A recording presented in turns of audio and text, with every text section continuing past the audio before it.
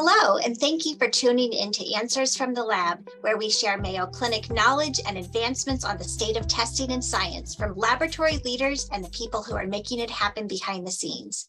I'm Dr. Bobby Pritt, Interim Chair of the Department of Laboratory Medicine and Pathology at Mayo Clinic in Rochester, Minnesota. With me today is Dr. Bill Morice, the President and CEO of Mayo Clinic Laboratories. This is our weekly discussion with Dr. Morice, in which we learn about updates in the field of laboratory medicine and pathology. Hi, Bill. How are you this week? I'm doing great. How are you? Very well. Had a lovely weekend.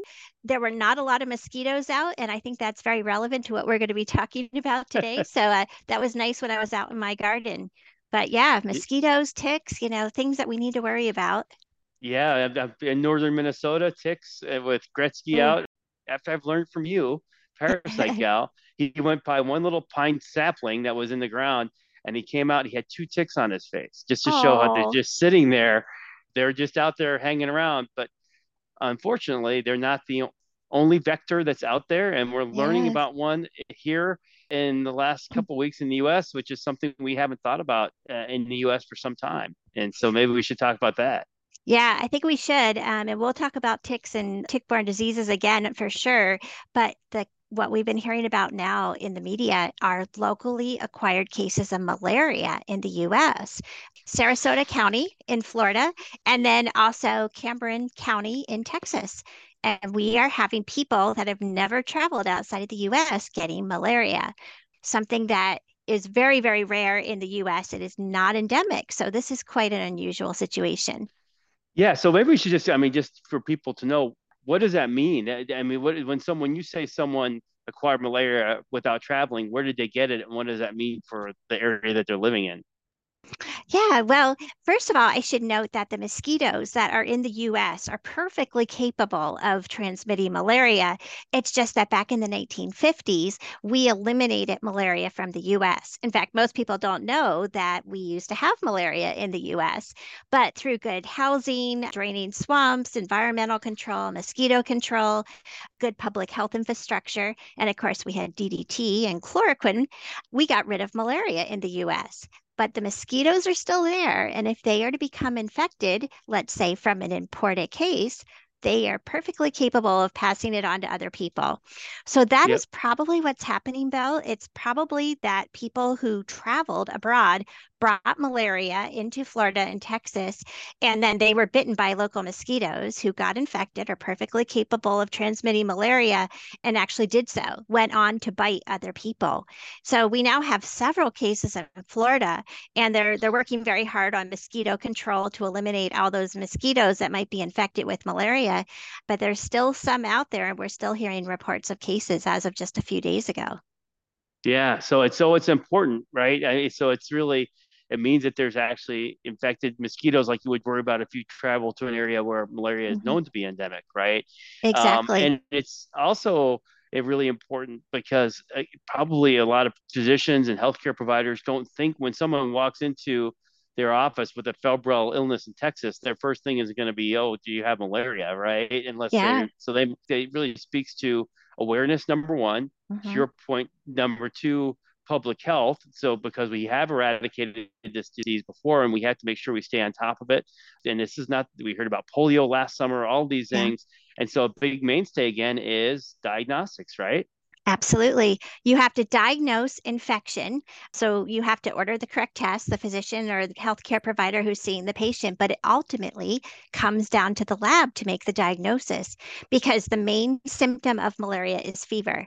And we still have COVID circulating. We have other things that could cause fever. And it may be non-specific enough that you really would, that's two very different diseases with different treatments, COVID and malaria. The physicians have to know what their patient has so they can prescribe the correct treatment. And as you said, Bill, no one is thinking, or at least before this outbreak, they were not thinking of malaria in someone who had not traveled outside of the US. So now our role as laboratory leaders is to help educate and provide that education to the public and physicians. So I've given a few media interviews already talking about when physicians should be thinking about malaria and then talking about what the correct test is that they should order.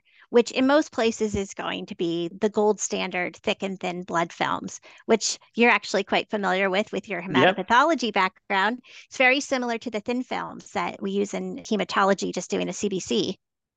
Yep, that's right. I mean, when I was a trainee, which it seems we used to have a lot of questions on malaria, and you're always like, well, why am I getting questions on malaria? But it's because, to your point, it used to be endemic. So a lot of the older test questions for board certification in hematology would have questions around Ah, malaria diagnosis. But yeah. the other thing is, as you're speaking, it just makes me think of what we've been through over the last several years and all the challenges that we had with COVID in terms of trying to maintain COVID. And there was a lot of questions about, does the CDC work? Where was the mistake? I mean, that was so overwhelming that I think people lose track of the fact that we have a very important part of our health care delivery in this country is this interplay between awareness around diseases, communicable diseases, making tests available so we can diagnose them, and collaborating with public health to actually make sure that once cases are identified, we do everything we can to eradicate diseases which start to show up on our shores.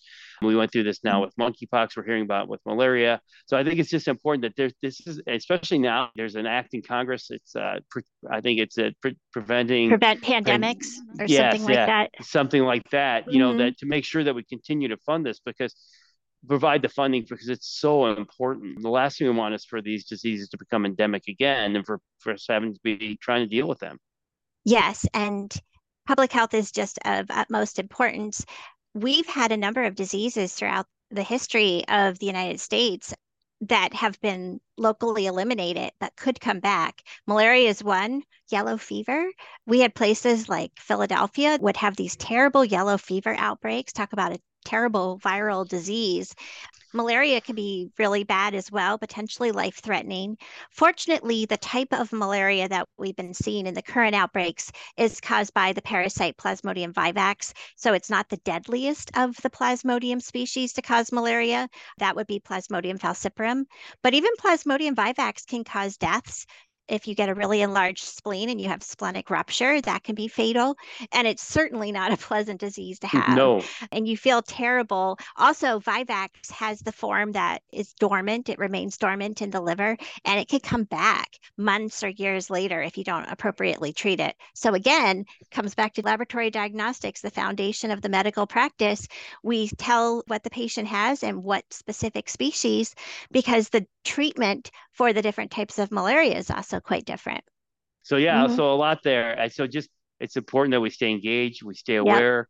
Our role is really to help educate not just the public, but the healthcare community on how to use testing to really address these things and use it most effectively to ideally eradicate, infectious diseases or Mm-hmm. at least keep them at bay. So yeah, so this won't be the last. There'll be No. more and more of these coming around. But I don't have to worry about getting a febrile illness that's cyclical with muscle aches and everything, which Oh, malaria sounds pretty horrible. So, pretty horrible. Yeah. so important we get out in front and that people stay aware. Absolutely. I think they're going to get this outbreak right now under control eventually through mosquito control, but we will continue to have that role for the next introduction, the next travel related outbreak, or just the next novel pathogen. We will be there playing that essential role. Absolutely. All right. Well, All with right. that, I guess we're off to back to enjoying our barbecues and hopefully not worrying about malaria. Absolutely. All right. Have a great week, Belle. You too.